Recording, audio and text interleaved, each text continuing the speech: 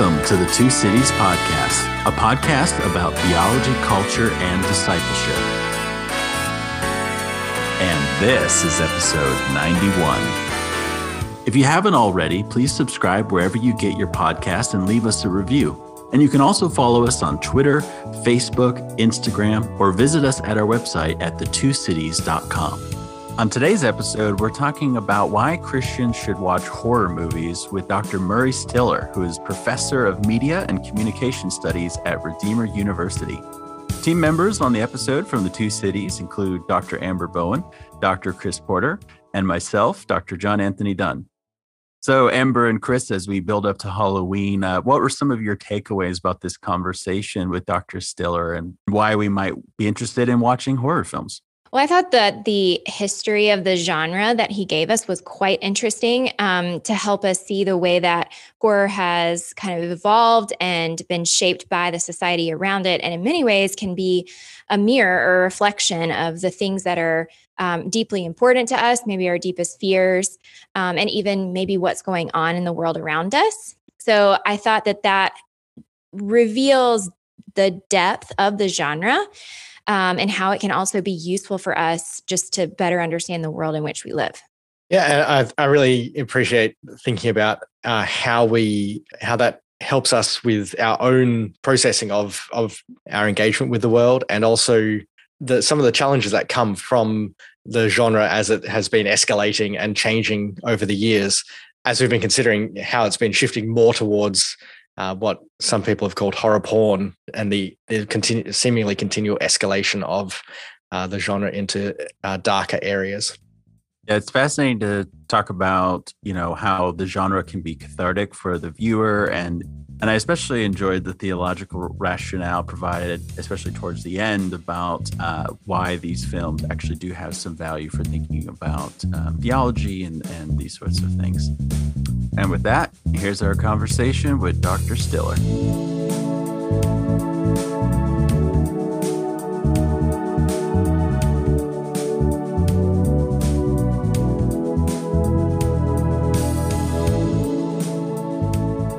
Thanks so much for joining us, Dr. Stiller. Always my pleasure.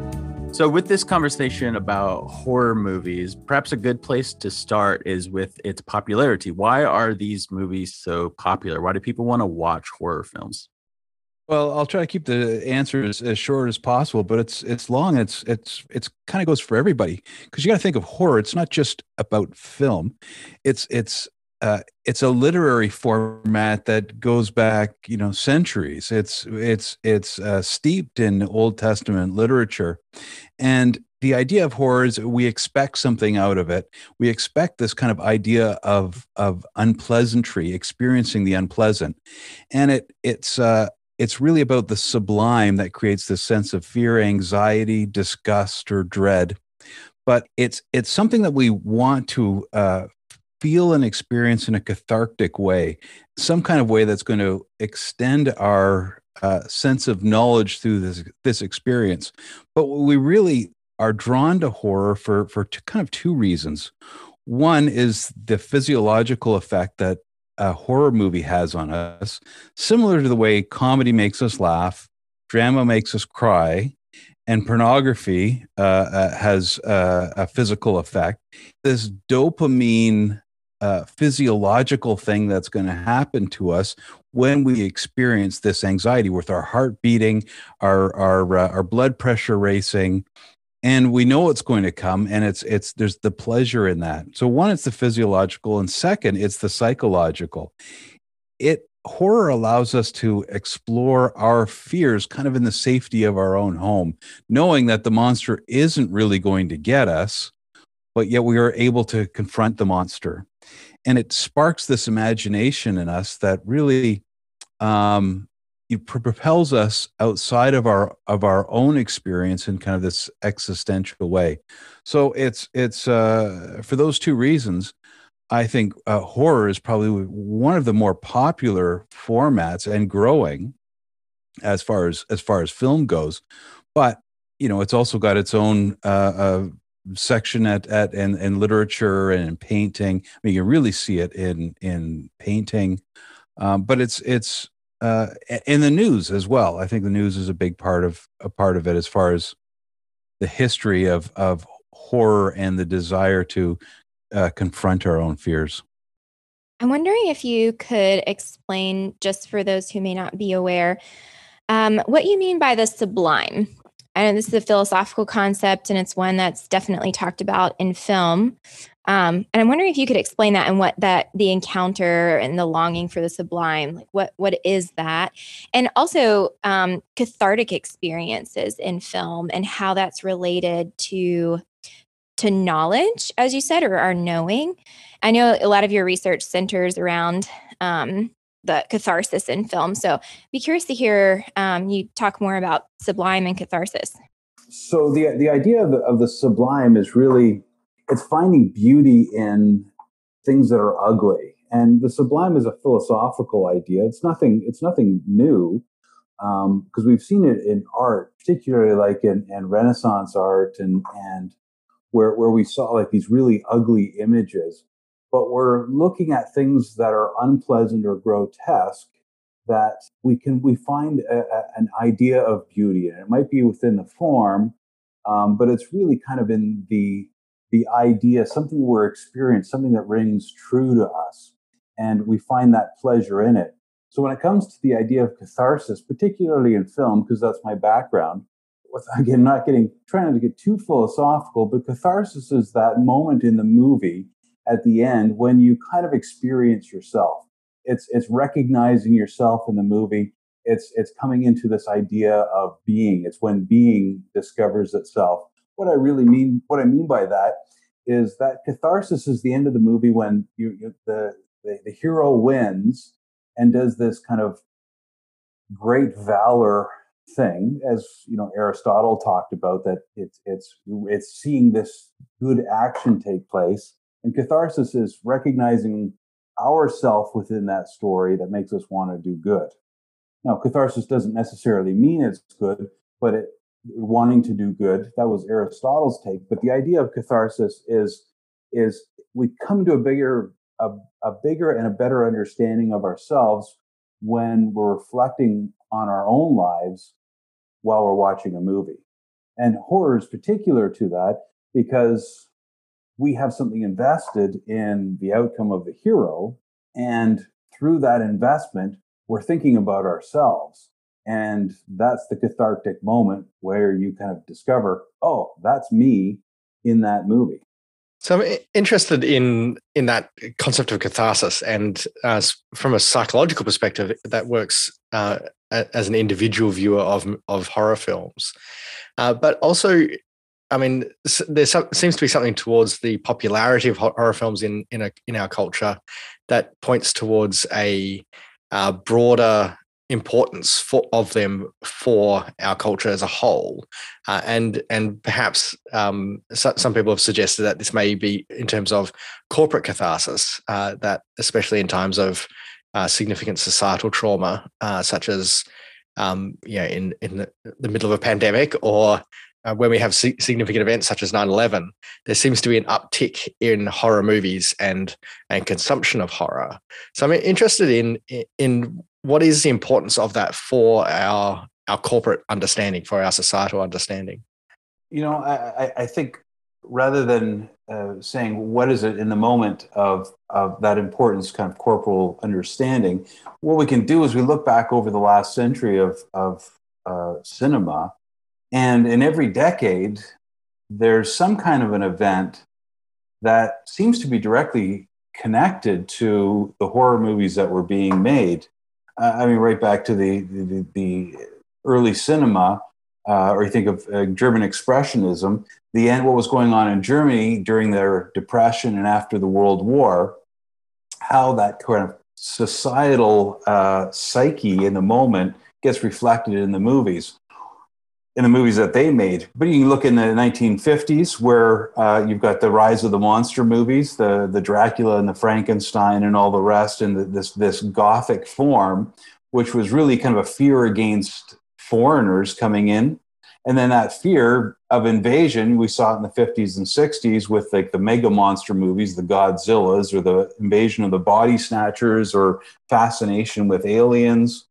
And then in the 60s with, Monsters Are Among Us, the Hitchcock movies, the 70s, watching, Vietnam footage, and where this horror became more personal and had this kind of sense of random violence. 80s, AIDS and cancer. We saw David Cronenberg make all these movies about kind of this body horror, this thing that's growing within us, that's growing its way out. Postmodern horror in the 90s. I mean, go on, and war, as you mentioned, the War on Terror in the 2000s, and we had the Purge movies and the zombie movies that people are out to get us, and the found footage movies. Where horror is, we are living in the horror movie, in the middle of the horror movie. We've seen a change in horror movie in the in the 2015 and on, and it's hard to say exactly what that means yet. It's kind of thing we'll reflect back on it in 10 years, but there's definitely we're going to see a trend in certain kinds of horror movies, particularly with things like the pandemic, extremism, political and religious extremism, this really open hostility in media, both in general media and in social media.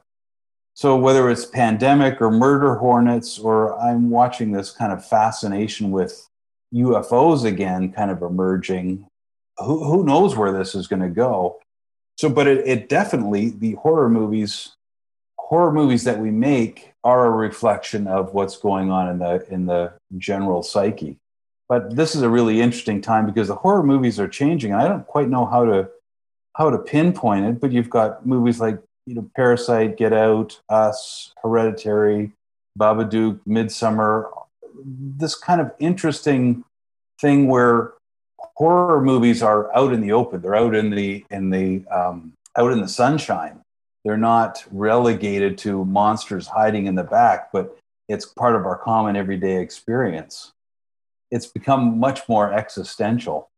And Midsummer in particular is an interesting example. As you said, it's completely lit, and it's completely bright, the entire film. The colors are very beautiful. It's not this kind of creepy dark sort of tone visually to the film, and yet it's terrifying and really speaks to what you're talking about. And I love the overview that you just provided with all the different decades and how it relates to the zeitgeist of what was going on at the time.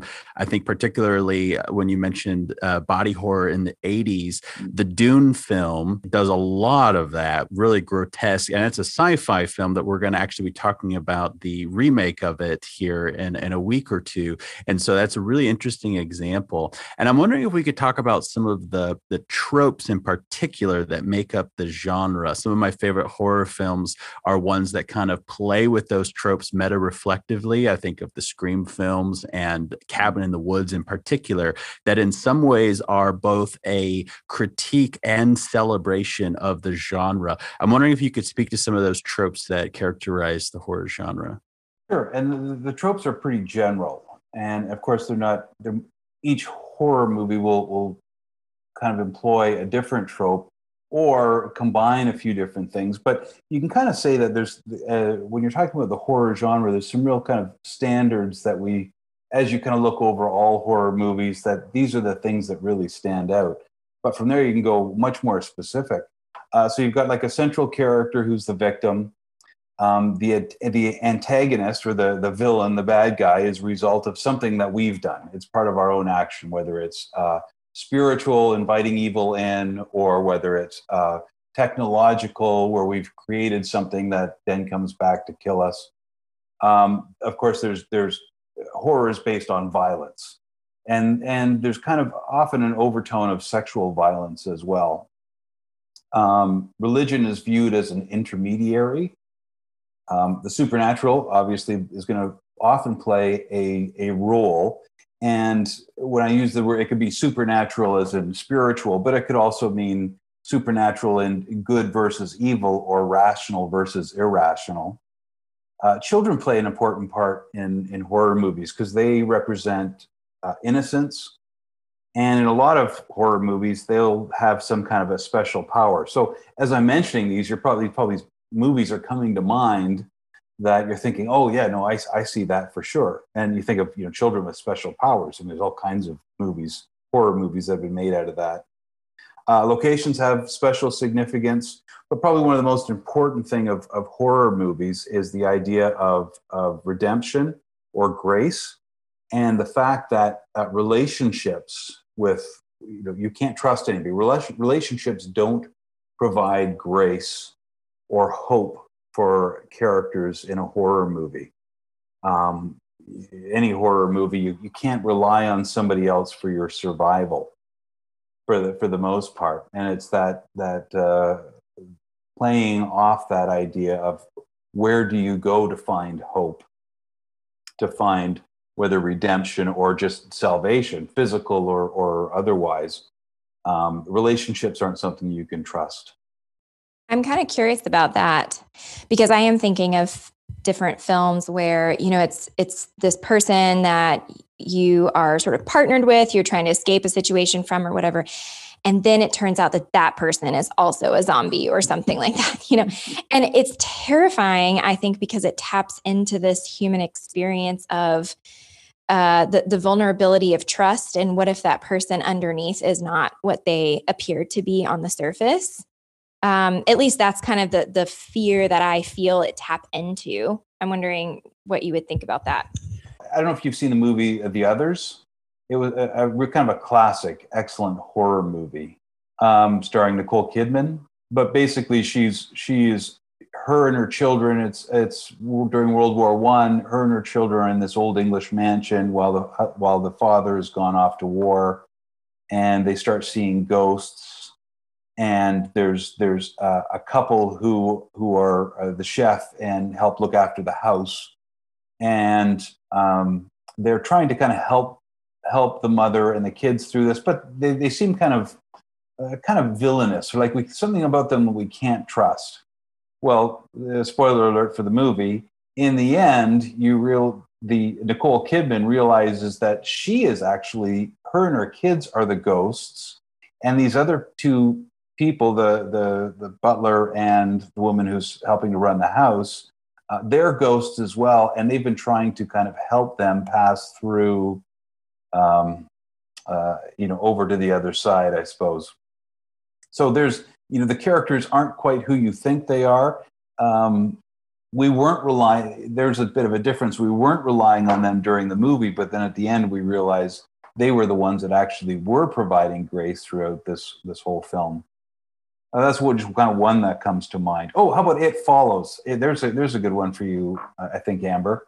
It is a horrifying and very unique movie. Basically, the premise is if you have, it sounds kind of silly when you say it, but the way it's shot, it's very cool. If you have sex with somebody, they are going to pass off this thing to you. And what this thing is going to do, it's going to hunt you down and kill you. But this thing kind of walks very slowly to get you, but there's no stopping it. It is going to kill you unless you have sex with somebody else and pass it on to somebody else.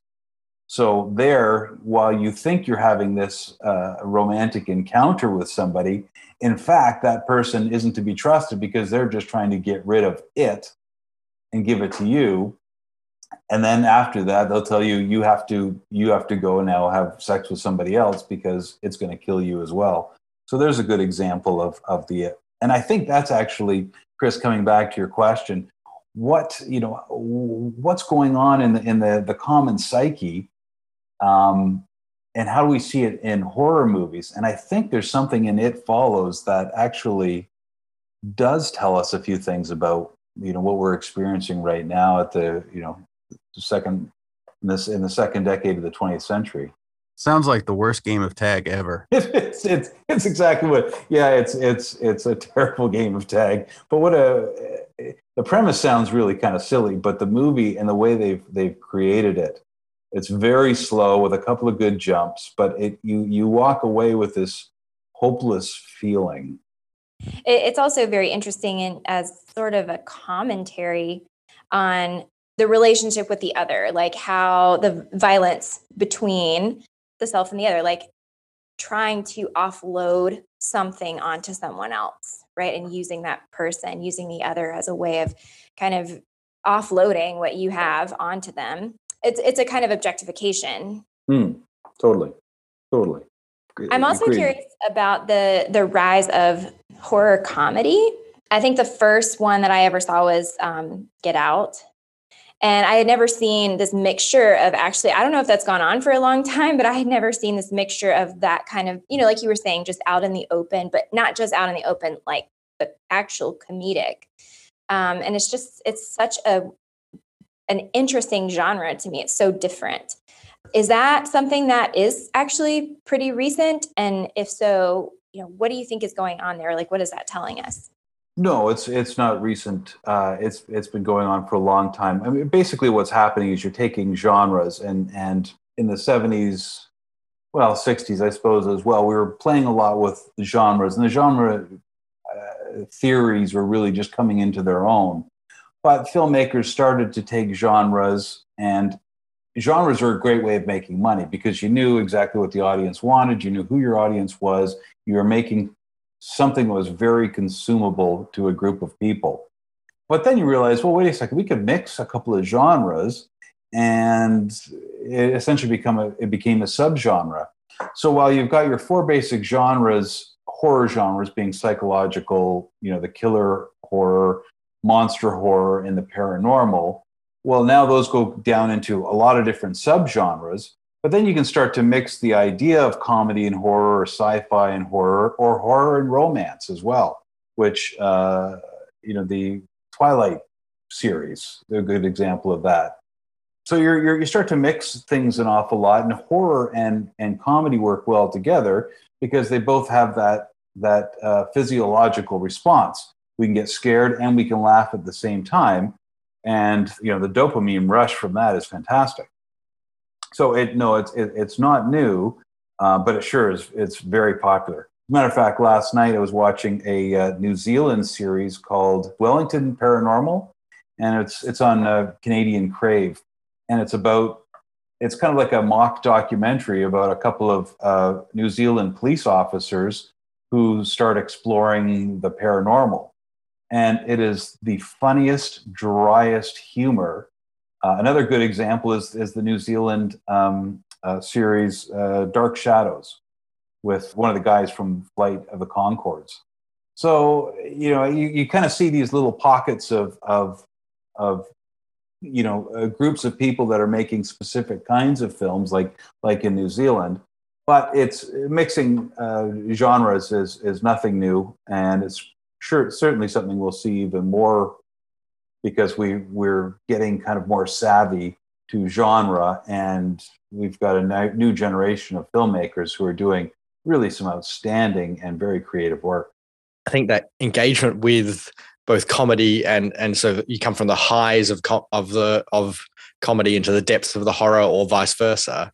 And Taika Waititi, who directed What We Do in the Shadows and also Wellington Paranormal, he's mastered that partly. And I may butcher this, but I remember him saying, I think it was at a Comic-Con panel, that part of this has been his own processing of his life growing up in New Zealand in this context where he was trying to make sense of the society around him and that engagement there. And so interested in your own perspective then on how that sort of, it seems that the dualism of comedy and horror seems to be getting broader and broader.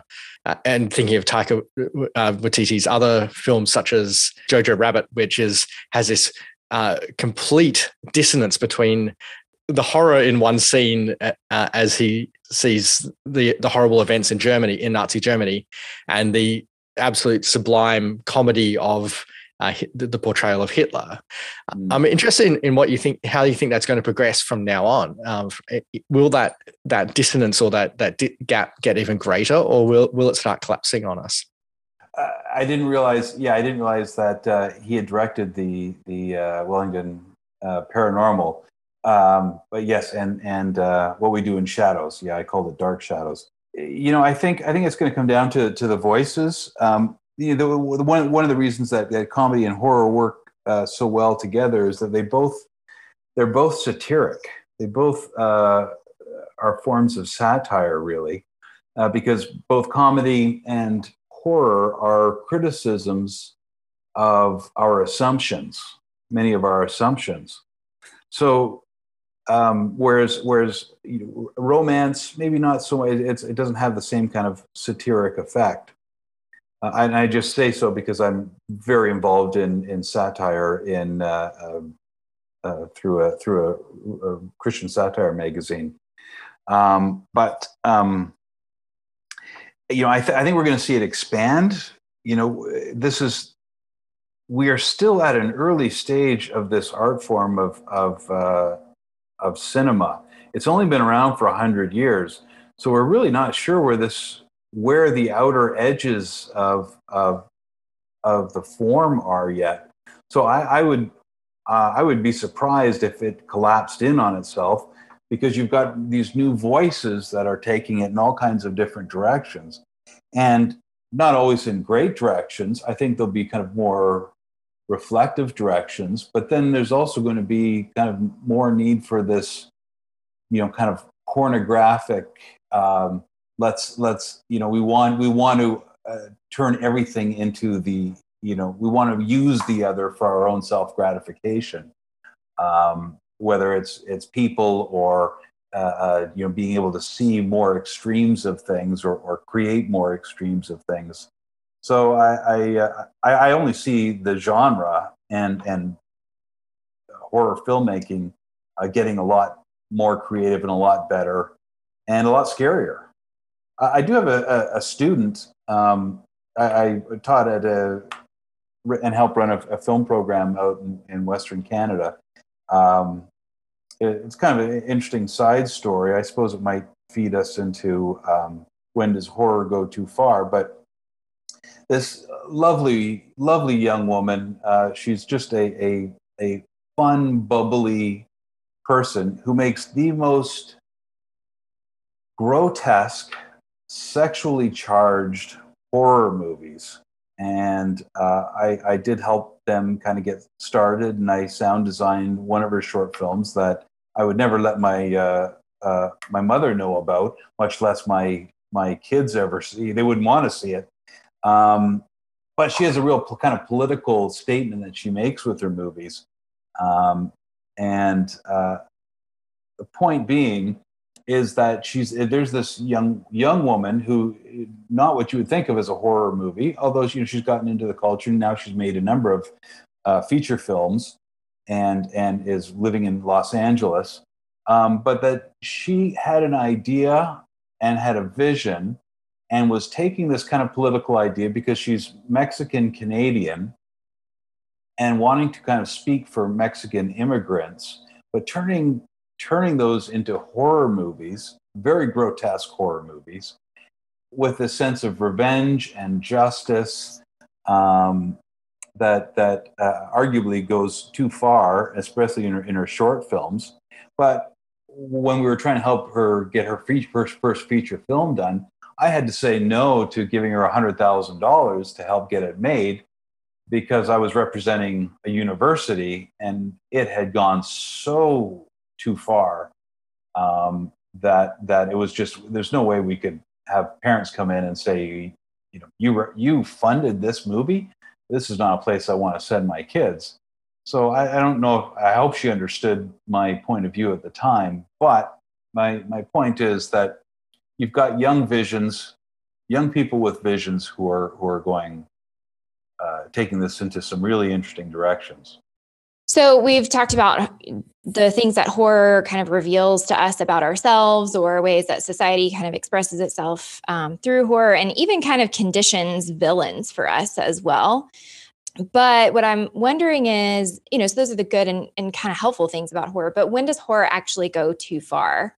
Well, that's the real question here. And to say that it's purely subjective, I don't think is helpful. Because I think there are some places where it just goes too far, where it gets turned into pornography. I think it goes too far when there's no hope for redemption, where God is not present, where there's no, not the hero or the main character needs a way out of the horror scenario, but where there's no light at all. Because the idea of horror is there needs to be some kind of a hope. There's a glimmer of light, which is kind of the redemption. I mean, as Christians, we see that as God's redemption for us. Even in the worst situation where death is inevitable, there's still hope because of the cross. But I think it goes too far in society when it becomes a form of a fetish. And while I think everybody can kind of tolerate different levels of horror, I know in my family, my son and my wife have a very low tolerance of horror. And when my son was growing up, we had this thing that we said to him that was, I think, quite effective. We reminded him that whatever he puts into his brain, he can't unsee. So he has to be aware of that. If he puts himself into a situation, there'll be some things that he won't be able to take out of his mind. And that was enough of a threat to him. But I think it's kind of a helpful way to be thinking about yourself when you're watching a horror movie and knowing when you're going to go too far. There are things you won't be able to unsee. So you need to kind of I think everybody needs to be protective in some way. I have a much higher tolerance, but I have seen some things that I still find disturbing. But I think there's something, I think we all think of some ideas where, okay, well, horror's gone too far here. And I think particularly of torture porn, where people get pleasure, joy out of watching other people suffer. There's really no story to it. There may be a little bit of hope for the final person in the Saw movies who is going to escape, but we know it's not going to be forever. But the whole movie is about just sitting and watching people die in unique and grotesque ways. So I think there's an example where horror goes too far. Splatter movies where the more blood, the more everything, the better. Again, what purpose does that serve? Or when we're movies that celebrate evil for evil's sake, again, I think that goes too far. And quite honestly, they're not interesting stories. They're not good stories. Those are not going to be the horror movies that survive the century. They'll be a blip. Yeah, they'll make a lot of money for a certain segment of the population, but they're not creative. I don't think they're adding anything to the culture, nor are they adding really much of anything to the art. But so what movies would you say, this is where it just went too far? I couldn't find anything of value in it. Yeah, I mean, for me, if there's nothing interesting about the film in general, I tend to not find there to be anything drawing me into it. So it could be that the bad guy has an interesting motivation. That was one of the things about the Saw films originally that I found intriguing, was that the villain has this benevolent malevolence. I don't know how to describe it any other way. He has this weird philosophy that motivates him. And I was intrigued by that, early years of college.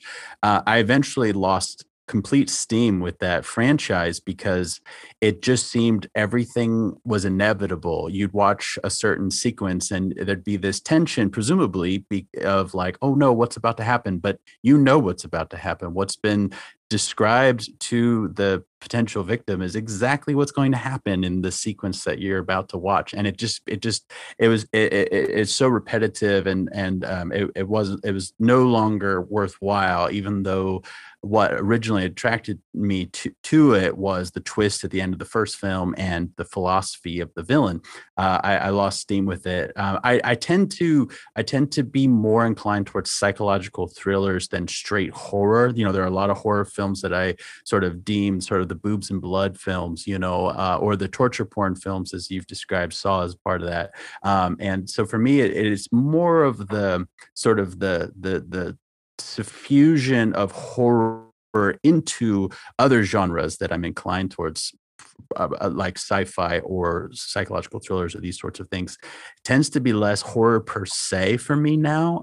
It was a big part of my high school years, my college years, but I've grown more inclined towards the use of horror in a discrete genre rather than horror per se. At least I've found a lot of the genre to have been in decline for me personally. So there are some psychological horror movies that, you know, you might say would go too far. I think of there's a few films that were banned years ago.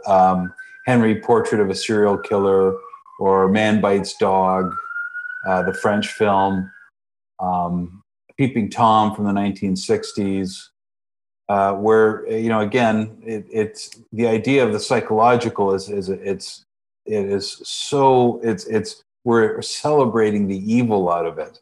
You know, the hero, the killer is the hero. American Psycho, more recently, I suppose, in the 90s, where does that go too far, and how do we judge where it goes too far? I don't know that I have the full answer for that, but I think it's part of a conversation that we can have. That's going to be more constructive rather than just reductive. I'm kind of curious, when you were talking about how films that you think go too far, horror films that go too far, a characteristic of them is that they don't have any kind of a story to it, and so they don't offer anything creative, or, you know, even if it's not like a strict plot line, they just don't offer anything creative. And I wonder if these just blood for blood's sake kind of, or what is it you call them, John, boobs and blood films. I wonder if they function, I guess it's similar to porn in that, you know, you see it once you have the experience, and then you need something else, right? But something that has a really, really that's creative, or that has a really good story, you go back to that multiple times. So I always think, you know something is a classic, or you know that it really contributed if you want to watch the movie again and again and again. And, you know, like I watch The Office every year because it is that, you know. So do you think that maybe is part of it, that when it's just something that you just kind of watch it and it has an effect on you, and then you have to move on to something else, like, would that be an example of something that goes too far? I don't know that it's necessarily going too far, but I think you answered your own question, saying that, you know, you needed, you know, you've had that experience, you need it again. You need more. You need something else different. You need to take it to the next level. With, you know, the reason you watch The Office over and over again is because it's a really interesting story. There are layers to it that are going on, whereas in pornography, you know, it is what it is, and you're just obsessing over the bits and pieces. Same in those kinds of horror movies. There is no outcome that we follow. It's just we want to fetishize that thing that we see on screen, and we want that dopamine physiological effect. Well, the second time we watch it, we're not going to have that same kind of intense feeling. And then the third time, even less, and then less. And that's when we've got to go find something else that's going to take it on to the next level and be even more so.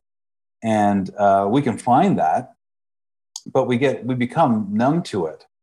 So we're watching it for the fetishization rather than from, you know, some kind of a story where we're being led to that cathartic moment where we become more aware of ourselves, kind of in the grand context of creation. And that moment's kind of interesting too, because it's more than just kind of a sensory experience or the dopamine rush, like you were saying, because it actually has kind of a self-reflexive aspect to it. You know, it's not just me at having this feeling or having this dopamine rush. Like, I become aware of myself as a self, and I question, or, you know, I connect with the character. So there's just a higher level of, you know, self-awareness as opposed to just sensation that's going on. Well, my guess is that you've chosen this topic, or you're interested in film, or anybody who's listening to this, they're listening because they have been sitting in a movie theater, or, you know, late at night watching a movie on their device, and the movie ends, and you have that moment where you forgot that you were, you know, part of, you were watching a movie. You felt so invested. you had been pulled into that filmic reality so much that it became kind of a part of you. And it's that cathartic, it's that realization that this story has had an effect on you in a very emotional way.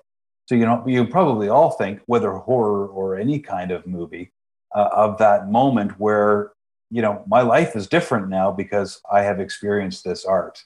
I see the world a little bit differently. I see myself a little bit differently. And, Aristotle's hope is that, okay, well, now I'm going to act differently because I'm going to be a better person because of the art I experienced. So with all of the objections about horror movies, and especially those that, and the genre as a whole, seem to be becoming more and more extreme and transitioning more into the horror porn sort of context, and especially those which are the more mainstream films. Interested. So many Christians would argue that there is no reason for Christians to watch horror at all, or engage in consumption of horror. Interested in your thoughts on reasons why Christians should engage in processing and watching horror films. Absolutely, there are a lot of reasons, and I think these aren't some of these aren't exclusive to horror, but to film in general and to art in general. But specifically, why should Christians watch horror? Because there's a lot for us to learn, for us to reflect on when we're watching a horror movie. Horror movies tend to be about good and evil, so it's recognizing the consequence of our kind of fallen nature or consequence of sin. They're about the supernatural. There's kind of this spiritual. It asks spiritual questions and leads us to some kind of spiritual reflection, where we kind of recognize there's more to life than just, the material world, but ultimately points us to either God or to understanding kind of that spiritual realm. Horror movies suggest, at least the ones we've watched, that the wages of sin is death. So we need, it calls us to that purity. It gets us to reflect on, what we're doing that's right and wrong. And it tells us we need redemption. We need to find some kind of hope. We are created to live in goodness. We are not only redemption for ourselves, but redemptions for our friends, our family, for the rest of the world. But just horror in general, it gets us asking questions about society. It gets us thinking critically. It allows us to speak faith into culture. And I think there's been some great filmmakers who are Christians who have done that really well, particularly Scott Derrickson, that did movies like Sinister. But by going through, thinking critically about horror movies, it helps us to understand how media is engaging with society, either as entertainment or as a form of education, as a way of edifying, showing beauty and the sublime in the world. And it really becomes kind of a form of evangelism, not evangelism in the proselytizing way, but evangelism and let's convince people of this way of looking at the world. So I think it's part of our biblical narrative. I can keep going with more answers, but ultimately, really, it's the idea of horror and putting yourself in that unpleasant experience is that it does lead us back to Jesus. It leads us back to the cross. And that's where that ultimate redemption is. Well, thank you so much, Dr. Stiller, for joining us and for talking with us about horror movies, especially in this Halloween season as we build up to that holiday. Thinking as well about the calendar in terms of Christmas being a couple months out, and I think that is one of the values of having this on our calendar is this kind of dark before the dawn kind of sort of sequence that you have been referring to as well. So just thank you so much for joining us. My pleasure. It's always fun to talk to people about movies.